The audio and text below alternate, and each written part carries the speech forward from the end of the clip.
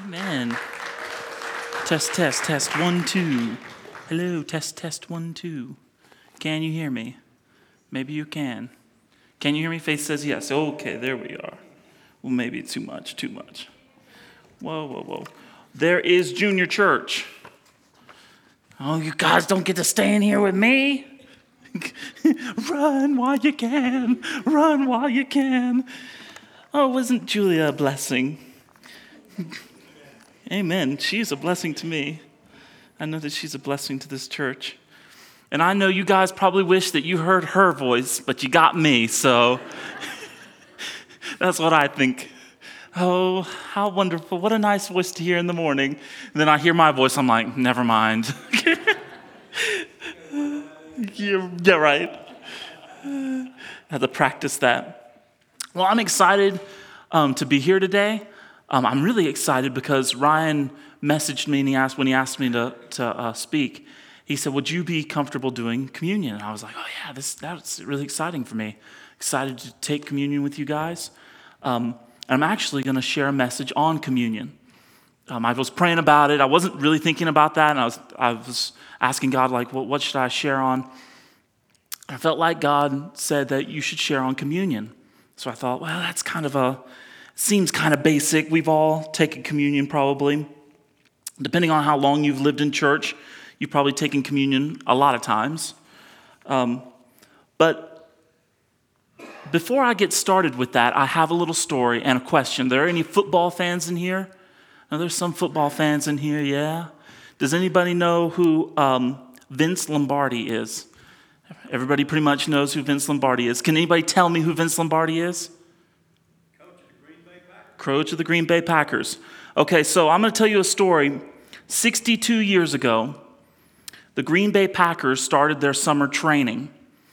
And Vince Lombardi walked in just a few months before they had lost their hopes for winning the national championship had gone up in smoke. And so he walked into this summer training, and does anybody know what he did? He held up a football, and he said, gentlemen, this is a football. Now, these were professional players, right? They played their whole life playing with this football. And so here is Vince Lombardi. He's seen as like one of the best coaches of all time. And he was immediately inducted to the Hall of Fame. He won the first Super Bowl with the Green Bay Packers. And so he holds out this football and he says, this is a football. You know, those 5 words, he communicated that they would have to focus on the basics, not the advanced things, to be able to win. And just a few months later, they went on to win the national championship. This was before the Super Bowl. So today I'm going to talk about communion, and I believe it's one of those things that it's one of those, this is a football moment. You know, it's something that is so important. In fact, Jesus himself was the one who instituted communion, right? But also, I'm going to tell the story, they had been practicing communion for over 1,500 years before Jesus instituted it, before he explained it. So even though you may have heard a lot of these verses, you may have heard these stories a million times, I want to encourage you, just like Vince Lombardi encouraged these professional football players, don't lose sight of the basics. The basics are where we win. That's how we win, is the basics. So if you want to turn with me to Matthew 26:17, you can just put it up on the wall, please. You know, many times we fail to focus on the basics at our own peril. Can you think of a time when you found yourself succeeding at advanced concepts only to fail at the basics? One time I was cooking and I was baking this, so I don't even remember what it was. It was some baked good, and I was focusing on how long it would be, and I kept watching it, kept looking at it, only to realize when I'd finished, I'd left out the sugar. That was a basic, important ingredient that I left out. And it didn't matter how well I did everything else. It only mattered that I left out the sugar. I could have cooked it too long. I could have stirred it too much. I could have over-kneaded it. But if I left out this basic ingredient, I ended up with something that no one wanted to eat. No matter how good it looked, You may have had experience with someone swapping the sugar with the salt. I've probably done that a few times as well. So the communion story is found in a couple places. And Matthew 26:17, we're going to start out. Now on the first day of the Feast of Unleavened Bread, the disciples came to Jesus saying to him, "Where do you want us to prepare for you to eat the Passover?" And he said, "Go into the city to a certain man and say to him, 'The teacher says, my time is at hand. I will keep the Passover at your house with my disciples.' So the disciples did as Jesus had directed them, and they prepared the Passover." So you can skip on to 26 through 30. And it says, as they were eating, Jesus took bread. So they're celebrating the Passover together. And he blessed and broke it and gave it to the disciples and said, "Take, eat, this is my body." And he took the cup and gave thanks and gave it to them, saying, "Drink from it, all of you, for this is my blood of the new covenant, which is shed for many for the remission of sins. But I say to you, I will not drink this fruit of the vine from now on until the day I drink with you anew in my Father's kingdom." And when they had sung a hymn, they went out to the Mount of Olives. Okay, so we've probably heard this story like a million times, right? Jesus is celebrating the Passover with his followers. This is something you may not know. All well-bodied, able Jewish men were supposed to go to the temple in Jerusalem for Passover. So you can think about, it wasn't uncommon for a group of men to come in to celebrate the Passover. So when Jesus went and found a place, told his disciples to go find a place to prepare the Passover, that wasn't uncommon. They rented like lots of rooms. In fact, you think about how many people were in Jerusalem at that time. Okay, so this is one of the things that God told the Israelites, that every able-bodied man, and I'm gonna touch on that in a minute. Okay, so they had celebrated it for about 1,500 years at that time. So God instituted it when they left Egypt. The first Passover, we're going to go back and read that story, was instituted when they left Egypt. So for 1,500 years, they have been celebrating the Passover. So there are a couple things that Jesus points out in the Passover. They've been doing it a certain way, right, for 1,500 years. I'm sure that they got used to it, like this is how it goes every time. And then he does something different. But first, I want to talk about types and shadows. This is something that's really important in the Bible. It's really important in the Old Testament, and understanding the Old Testament and how it fits in with the New Testament. Okay, so have you ever wondered why God told the Israelites to celebrate the Passover? You know, the Israelites were in bondage at other times, but God didn't tell them, he didn't institute a whole celebration around that, them coming out of bondage, right? Just this one time, right? So one of the reasons I believe was that God instituted it is because of something called types and shadows. Hebrews 10:1, what do you have it in? Do you have it in the New King James? Or do you have it in New Living? Oh, awesome. Thank you. It says, "The old system under the law of Moses was only a shadow, a dim preview of the good things to come, not the good things themselves. The sacrifices under that system were repeated again and again, year after year, but they were never able to provide perfect cleansing for those who came to worship." Ryan a couple weeks ago was talking about this. He was talking about the law. People wanted to go back to the law, and the law not being good enough because even though they were using these things, it was just a shadow. So this is where we get this idea of types and shadows. A shadow, think about this for a second.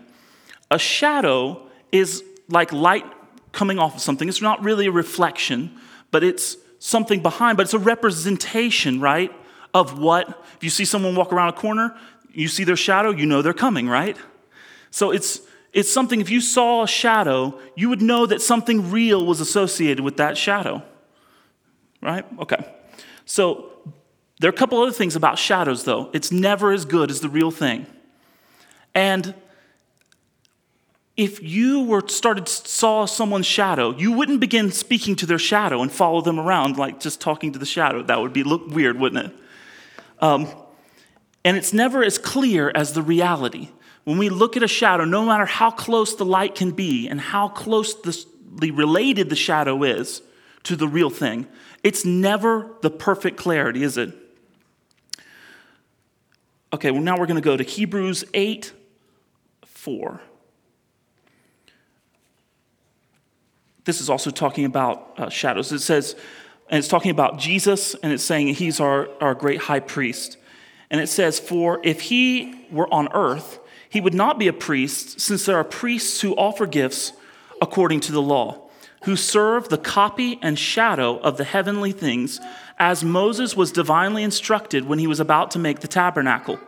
For he said, see that you make all things according to the pattern shown you on the mountain.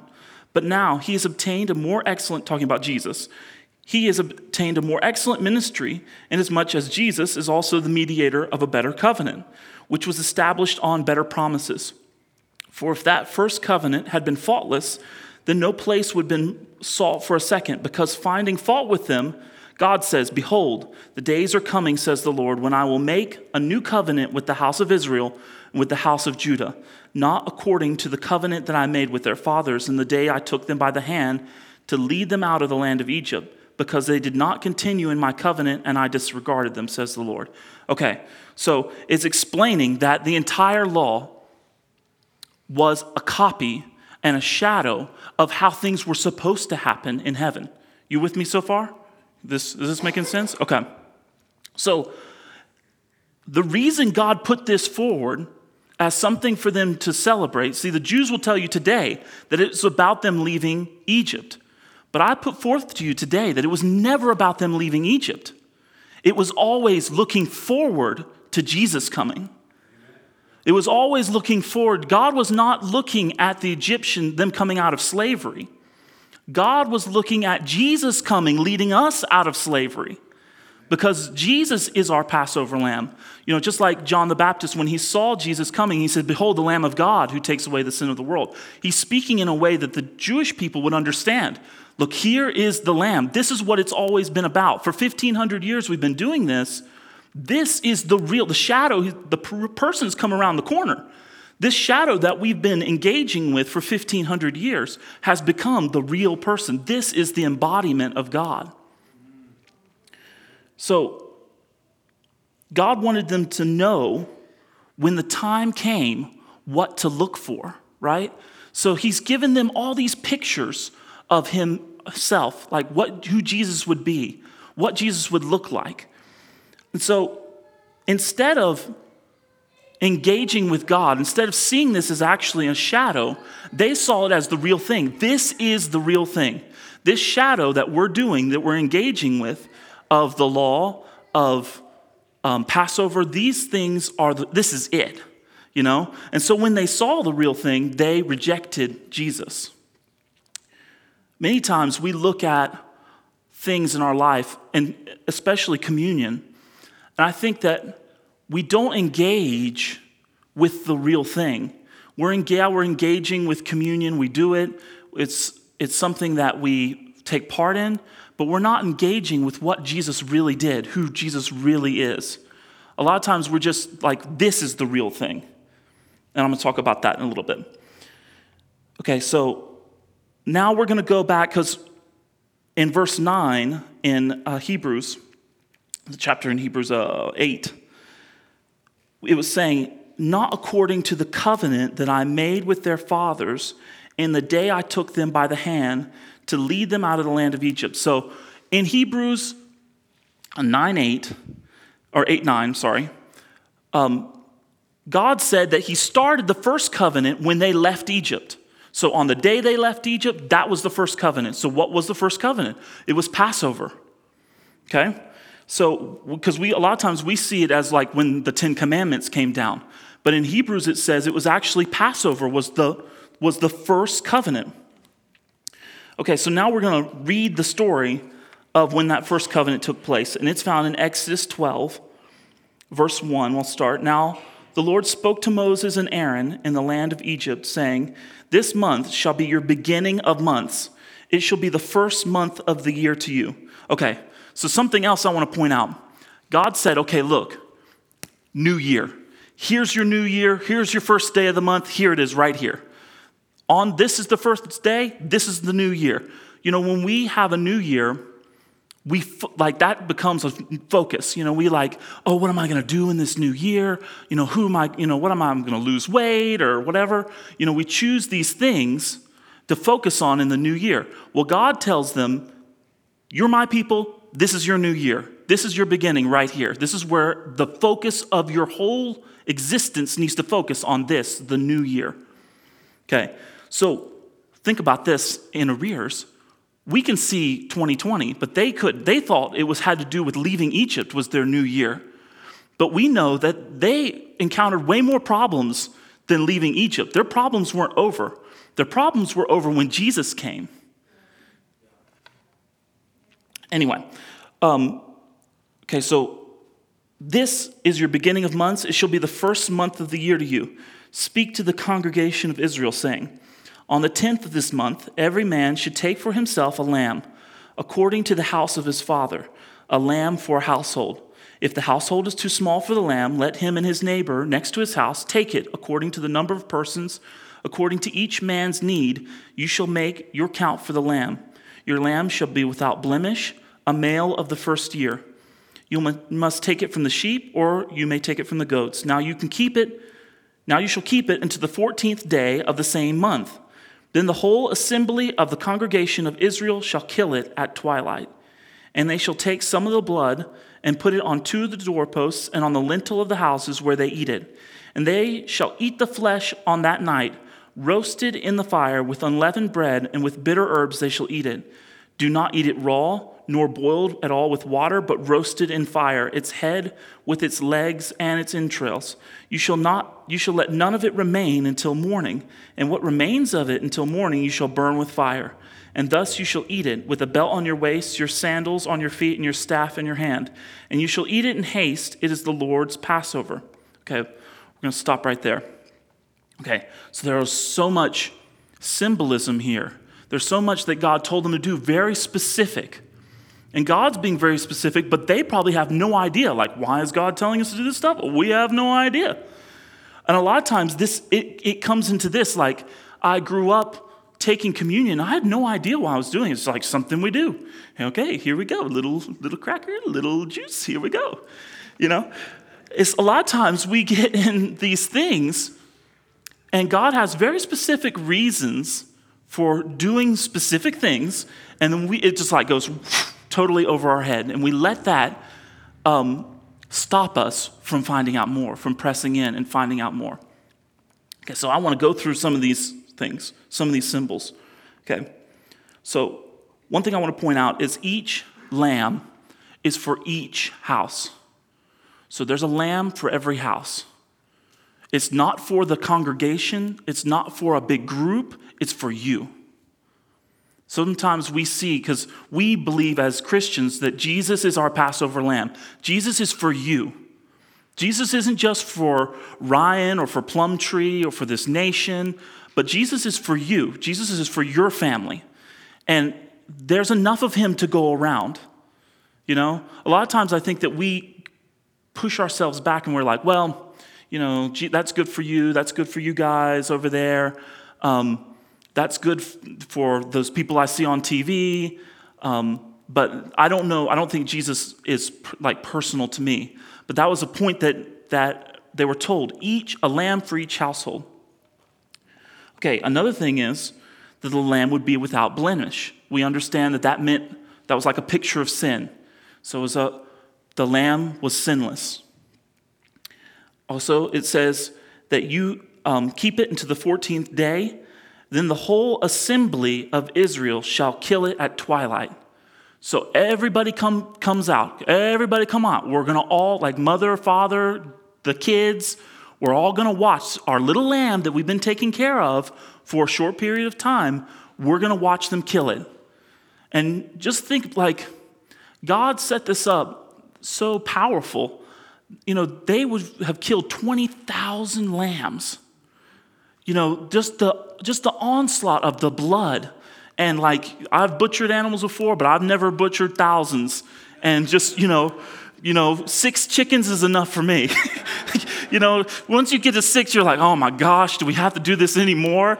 This is enough killing for me. I'm happy to go to McDonald's. Thank Jesus that the system is not the same. But, God, he wanted them to take part in this, not just like, okay, well, we're going to go take care of the lamb. We'll be back. You guys stay here. He wanted everyone to see it. And then it says, and then they shall take some of the blood. So they took the blood and they put it on the 2 doorposts and on the lintel of the houses where they eat it. Because so we have this, I grew up with this picture of them with a 1-inch paintbrush. They're painting it on the door. Have you ever grown up with that picture in your mind, painting it? And so I saw a video of them doing it. And so they took this hyssop and it's like weeds. And there's a ball of weeds and they take it and it looks more like something that you would, I don't know, get whipped with or something. It looks more like a whip, honestly. And they'd take it and they didn't do this thing that we think of. For some reason, I always grew up thinking they did this kind of little dance thing. They went whack, whack, whack. So they created 3 points. If you traced it, if you looked at the door, you'd look like someone did this. So they were painting a cross here for 1,500 years. These people have been taking the blood of the lambs and painting the cross on their door. So then it says, don't eat it raw, so don't eat the lamb raw or boiled with water, but roasted in fire. And that's a picture of God's wrath burning against Jesus. The wrath of God was placed upon him. And it says that none shall remain until morning, and then it'll be burnt, the rest of it will be burned with fire. He was utterly consumed with the fire of God's wrath. All of the wrath was put on him. None was left. And so then we're going to carry on in verse 12. Are we good? Thank you. Thank you, Maestro. For I will pass through the land of Egypt on that night, and I will strike all the firstborn of the land of Egypt, both man and beast. Against all the gods of Egypt I will execute judgment. I am the Lord. Now the blood shall be a sign for you on the houses where you are. And when I see the blood, I will pass over you, and the plague shall not be on you to destroy you when I strike the land of Egypt. So this day shall be to you a memorial, and you shall keep it as a feast to the Lord throughout your generations. You shall keep it as a feast for an everlasting ordinance. 7 days you shall eat unleavened bread. On the first day you shall remove leaven from your house. So leaven is a picture of sin. For whoever eats leavened bread from the first day into the 7th, that person should be cut off from Israel. And think about that for a second. That's a pretty serious offense. You're not one of us anymore. We're, whatever, excommunicating you, whatever. You got a little bit of leaven in you got some quick rising dough. On that first day, there shall be a holy convocation. And on the 7th, there shall be a holy convocation for you. No manner of work shall be done on them, but that which everyone must eat, that only may be prepared by you. So you shall first observe the feast of unleavened bread, for on this same day I will have brought your armies out of the land of Egypt. Therefore you shall observe this day throughout your generations as an everlasting ordinance. In the first month, on the 14th day of the month at the evening, you shall eat unleavened bread until the 21st day of the month in the evening. For 7 days no leaven shall be found in your houses, since whoever eats what is leavened, that same person shall be cut off from the congregation of Israel, whether he's a stranger or a native in the land. You shall eat nothing leavened. In all your dwellings you shall eat unleavened bread. Then Moses called for the elders of Israel and said to them, pick out lambs for yourselves according to your families and kill the Passover lamb. And you shall take a bunch of hyssop, dip it in the blood that's in the basin, and strike the lintel and the 2 doorposts with the blood that's in the basin. And none of you shall go out of the door of his house until morning. For the Lord will pass through to strike the Egyptians, and when he sees the blood on the lintel and on the 2 doorposts, the Lord will pass over the door and not allow the destroyer to come into your houses to strike you. You shall observe this thing as an ordinance to you and your sons forever. It'll come to pass when you come to the land that the Lord has given you, just as he promised, then you shall keep this service. And it shall be, when your children say to you, what do you mean by this service? You shall say, it's the Passover sacrifice of the Lord, who passed over the houses of the children of Israel in Egypt when he struck the Egyptians and delivered our households. So the people bowed their head and worshiped. Then the children of Israel went away and did so, just as the Lord had commanded Moses and Aaron, so they did. Okay, so I want to point out just a little bit of Hebrew here. So the word Passover is the word Pesach in Hebrew. That actually does not have a good translation in English. William Tyndale came up with the word Passover for this word. So in a lot of other languages, they just transliterate Pesach because they don't really like the idea of Pesach is something that's greater than just like Passover. So in some translations, in fact, the oldest Old Testament translation, it's actually translated protect instead of Passover. So and it makes more sense because I've read these verses before and it's kind of like, how is God passing over but also coming in and stopping the destroyer, but he's passing over? But actually, if you substitute the word protect, it makes a lot more sense. And it says, when he sees the blood and lintel on the 2 doorposts, the Lord will protect the door and not allow the destroyer to come into your house to strike you. So that makes a lot more sense as protection, as something that's like skipping over, like he passed over them. Anyway, that's a free Hebrew little thing. Okay, so Psalm 105:37 tells us more of the story. And actually, this is a psalm of David, and he actually wrote this psalm when they went to go get the Ark of the Covenant. So he wrote this song and he gave it to Asaph, and the Psalm 105:37, you got it? Oh, yeah, awesome. Amazing. God, also brought them out. It's talking about this is a long story. It's like a song that's also a story of all their history. And so it's talking about the Israelites. And it says, God brought them out with silver and gold, and there was none feeble among his tribes. So David tells the rest of the story of what's happening. When they came, after they ate the Passover meal, the shadow of what was to come, they came out and there was none feeble among them. And when you think about being in slavery, they were in slavery, and then because Moses came and said, let my people go, if you remember the story, like Pharaoh told them that they would have to go and get the straw in the middle of the night. So they're working night shifts and day shifts as slaves. Like, you're double slaves. You go get the stuff that was provided for you before, you're going to have to work twice as hard. So there were probably, even healthy people were probably feeble. Those people that have worked outside and you hurt your back or whatever, and you're like, oh my gosh, do we have to do this again? You're working all night or whatever.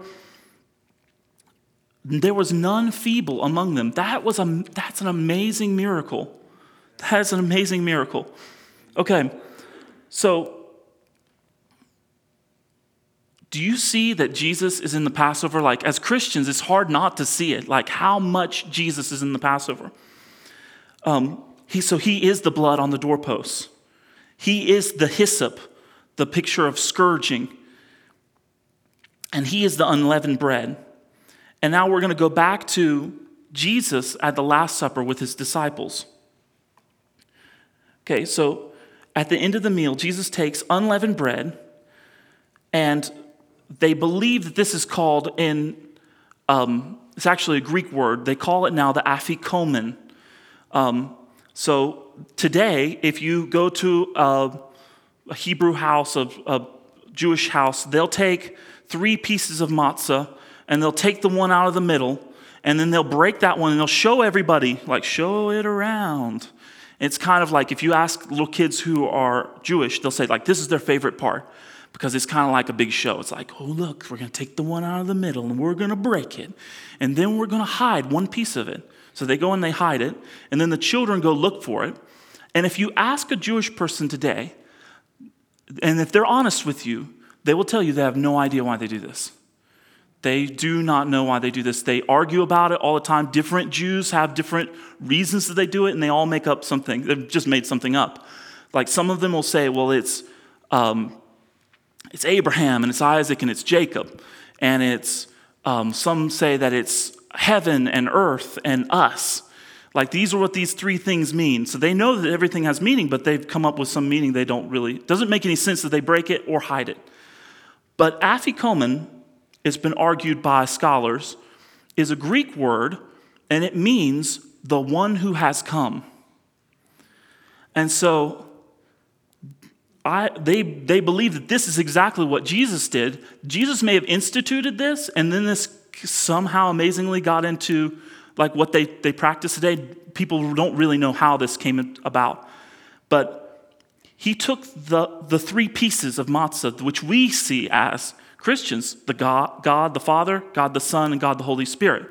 And so he takes the middle one out and he breaks it. And that's what we have as our communion bread.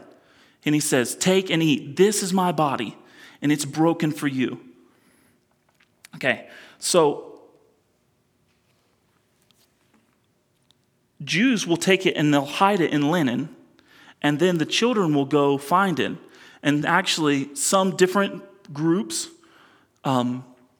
Sephardic Jews will say that it's in remembrance of the Passover lamb. So they don't really know why they do that either, because they don't have a lamb anymore.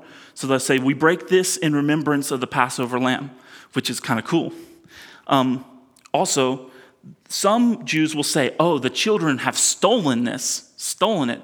And they said that actually they believe that maybe they instituted the idea of children stealing it because they say, well, they stole Jesus' body away, because they subconsciously, originally, they knew what it was about. It was about Jesus. And they're like, yeah, this is good, but he stole, he didn't really raise from the dead. Actually, something interesting I found in studying about this, that there was so much argument at one time of the Jews in Rome that all the Jews were expelled from Rome, whether they were Christians or not, because there was so much arguing about whether Jesus was really the Messiah. So at that time, there was a lot of upheaval in the early church days with the Jews about whether Jesus was the Messiah. Enough that they were thrown out of Rome. Get rid of them, they're making too much noise. Okay, so to this day, the Jewish people don't really have a good explanation for why they do this or what this means, but it means a lot to us because this is our communion. Romans 8:3 says, for what the law could not do, in that it was weak through the flesh, God did by sending his own Son in the likeness of sinful flesh on account of sin. He condemned sin in the flesh. So we know that that's what this picture is. Jesus said, this is my body. It's broken for you. The law couldn't do it. They were looking to the law and believing that because they were a son of Abraham, they were good, right? Then they're like, this is what makes God happy. We do the law and this is good enough. But God knew the law couldn't do it because of our flesh. We can't live up to the law. We can't do it. So he sent Jesus in the likeness of sinful flesh on account of sin. So God condemned sin, not us. Okay, so another little point. Jesus fulfilled the law completely. In Matthew 5:17, he said to the religious leaders, don't think that I came to destroy the law or the prophets. I didn't come to destroy, but to fulfill. Something that I think that we as Christians, a lot of times we want to go back and talk about the law, but it's like talking about someone's shadow. It's like talking about someone's shadow with them standing in the room. It's like I've never talked about anyone's shadow with them standing in the room. That's kind of weird. It's like, oh, but we're going to go talk to the shadow now. That's the important thing. We need to get back to the shadow. We need to focus on the shadow some. No, that's crazy. It's not the shadow of the things, But these shadows are pictures. It's not like, I wouldn't also say, well, that person's shadow does not matter anymore. Their shadow is of no importance because they're here. Well, the shadow has equal importance. It's part of you, unless you're, I don't know, what's his name? From Peter Pan, yeah. Thank you, Sarah.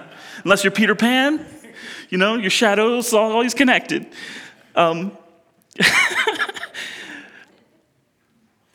Romans 8:4 says that the righteous requirement of the law might be fulfilled in us who do not walk according to the flesh, but according to the Spirit. For those who live according to the flesh set their minds on things of the flesh, but those who live according to the Spirit, the things of the Spirit. For to be carnally minded is death, but to be spiritually minded is life and peace. Because the carnal mind is enmity against God, for it's not subject to the law of God, nor can be. Okay, so I'm taking you to a new place. But this is the reason that people are so confused and focusing on the law. Like, is it the law or is it grace? They don't understand because they're focused on the things of the flesh. For the same reason that the Jews missed Jesus.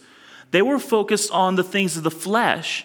They weren't focused on the things of the Spirit. They didn't understand that. So they were like, oh, this is the important thing. Like, do you do this or do you not do this?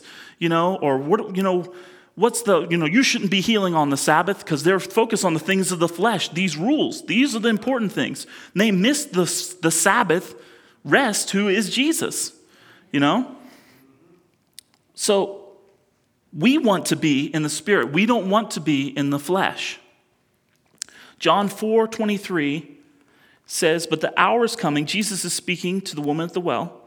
And he says, the hour is coming, and now is, when the true worshipers will worship the Father in spirit and truth. For the Father is seeking such to worship him. God is spirit, and those who worship him must worship in spirit and truth. So Jesus says that the people in the past have been worshiping in the flesh. But now is coming that they're going to worship the Father in spirit and in truth. So we want to be in the spirit and not in the flesh. So when we look at the law and we're like, we have to do these things for God to be happy with us, we're doing things in the flesh. They may be seemingly good things. Oh, I don't lie. Oh, I don't do these things. I've never, it's just like the rich young ruler came to Jesus and he said, oh, how do I go to heaven? And Jesus said, follow the law. Because the point was, Jesus was like not going to ruin it for him. The point was to show him, you can't do it. And he's like, oh, I've done all that. I'm good. And so Jesus just took one thing. I'm sure he had lots of things that he hadn't done. But he just took one thing that was his problem. He's like, oh yeah, no problem then. Just sell all you have. And then he went away sad because he loved riches. So the thing is, a lot of times we focus on the physical and we are like, okay, I'm going to take communion. And we're not focusing on the spiritual power of communion. Okay, if you'll go to 1 Corinthians 10:16, please. And it says, the cup of blessing, which we bless, is it not the communion of the blood of Christ? The bread which we break, is it not the communion of the body of Christ?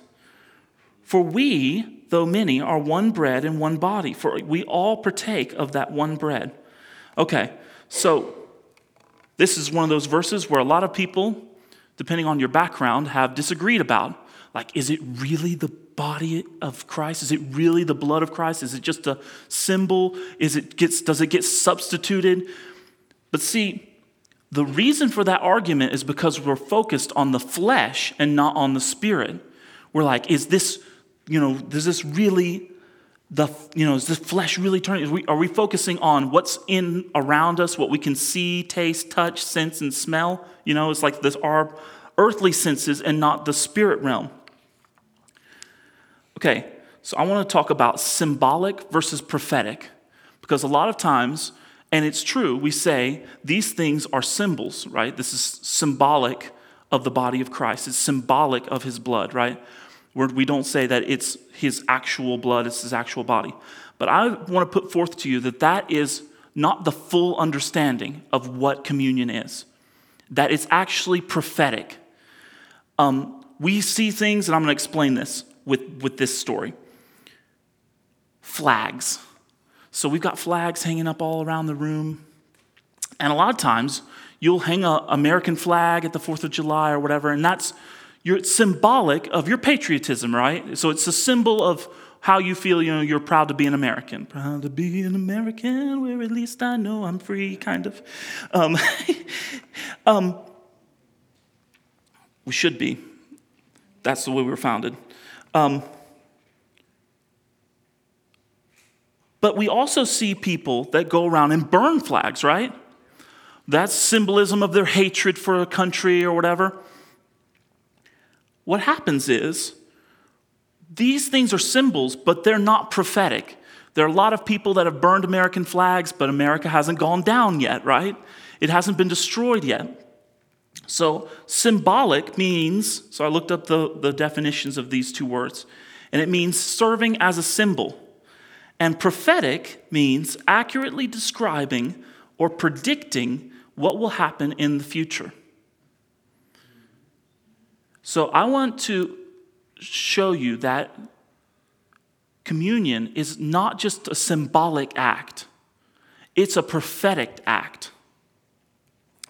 1 Corinthians 11:23, this is Paul teaching about communion to the Corinthians, and they were having all sorts of problems, not just with communion, but they had problems with this as well. And it says, "For I received from the Lord, which I delivered to you, that Jesus, the same night which he was betrayed, took bread. And when he gave thanks, he broke it and said, 'Take, eat. This is my body, which is broken for you. Do this in remembrance of me.' In the same manner, he also took the cup after supper, saying, 'This cup is the new covenant in my blood. This do as often as you drink it in remembrance of me. For as often as you eat this bread and drink the cup, you proclaim the Lord's death until he comes. Therefore,'" I'm going to stop right there. Okay. Jesus is showing that this is a prophetic act that he's taking. This is in the spirit and not in the flesh. If you'll go to Isaiah 53:4.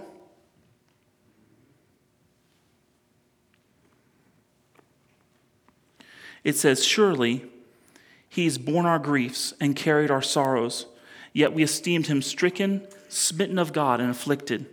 But he was wounded for our transgressions, he was bruised for our iniquities. The chastisement of our peace was upon him, and by his stripes we are healed." So that is the picture, the prophetic picture of his body. It's broken for us for what? For healing. So this is not just symbolic. It's not just a picture of our healing.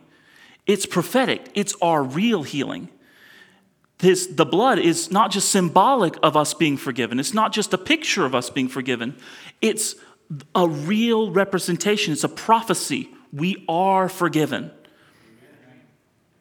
Okay, so I want to talk real quick about the unworthy manner, because I was raised and understanding like, I don't want to take it in an unworthy manner.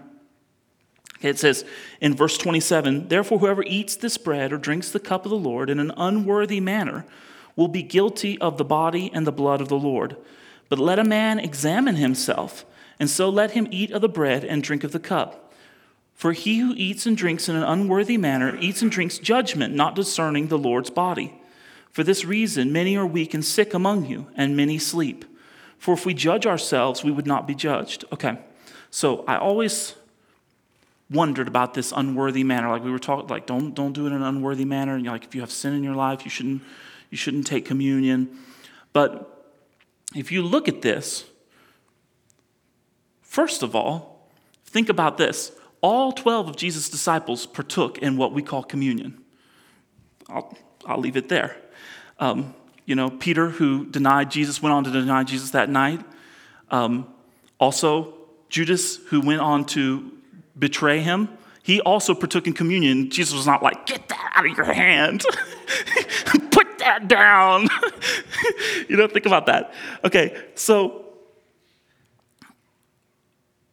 the focus is on Jesus. The focus isn't on us, but it says we're examining ourselves. But then what it says is that whoever eats and drinks in an unworthy manner eats and drinks judgment because he did not do what? Not discerning the Lord's body.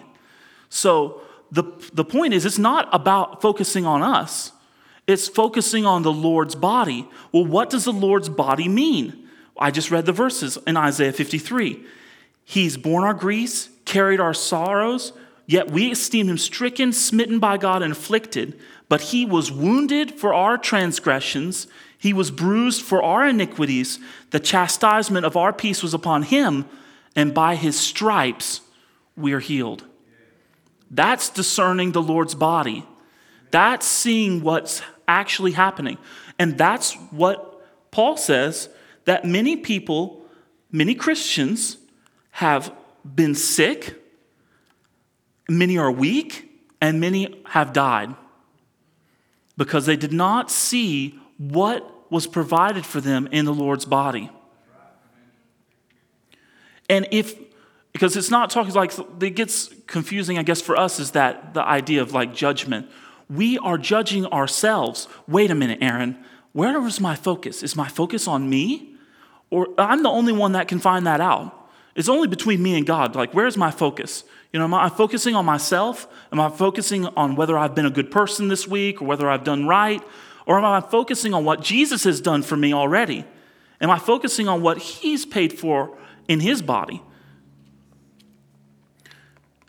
1 Peter 2:24 says, he who himself bore our sins in his own body on the tree, that we, having died to sins, might live for righteousness, by whose stripes you were healed. Jesus took our sins, every sin we've ever committed and ever will commit, on his body. He's paid for every sin, so that we, because of receiving him, have died to sins, might live for righteousness and live in the healing that he's provided. Can I ask for the elders to come up? We're going to take communion today.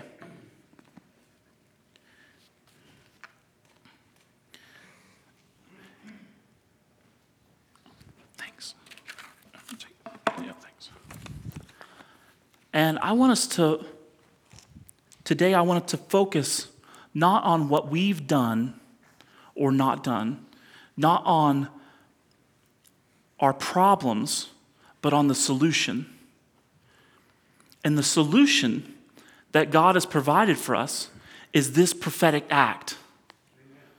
We take this as a prophetic act, not just symbolic, not just symbolizing Jesus' body and Jesus' blood, but as a prophetic act that this is coming inside of me to walk in the power of God.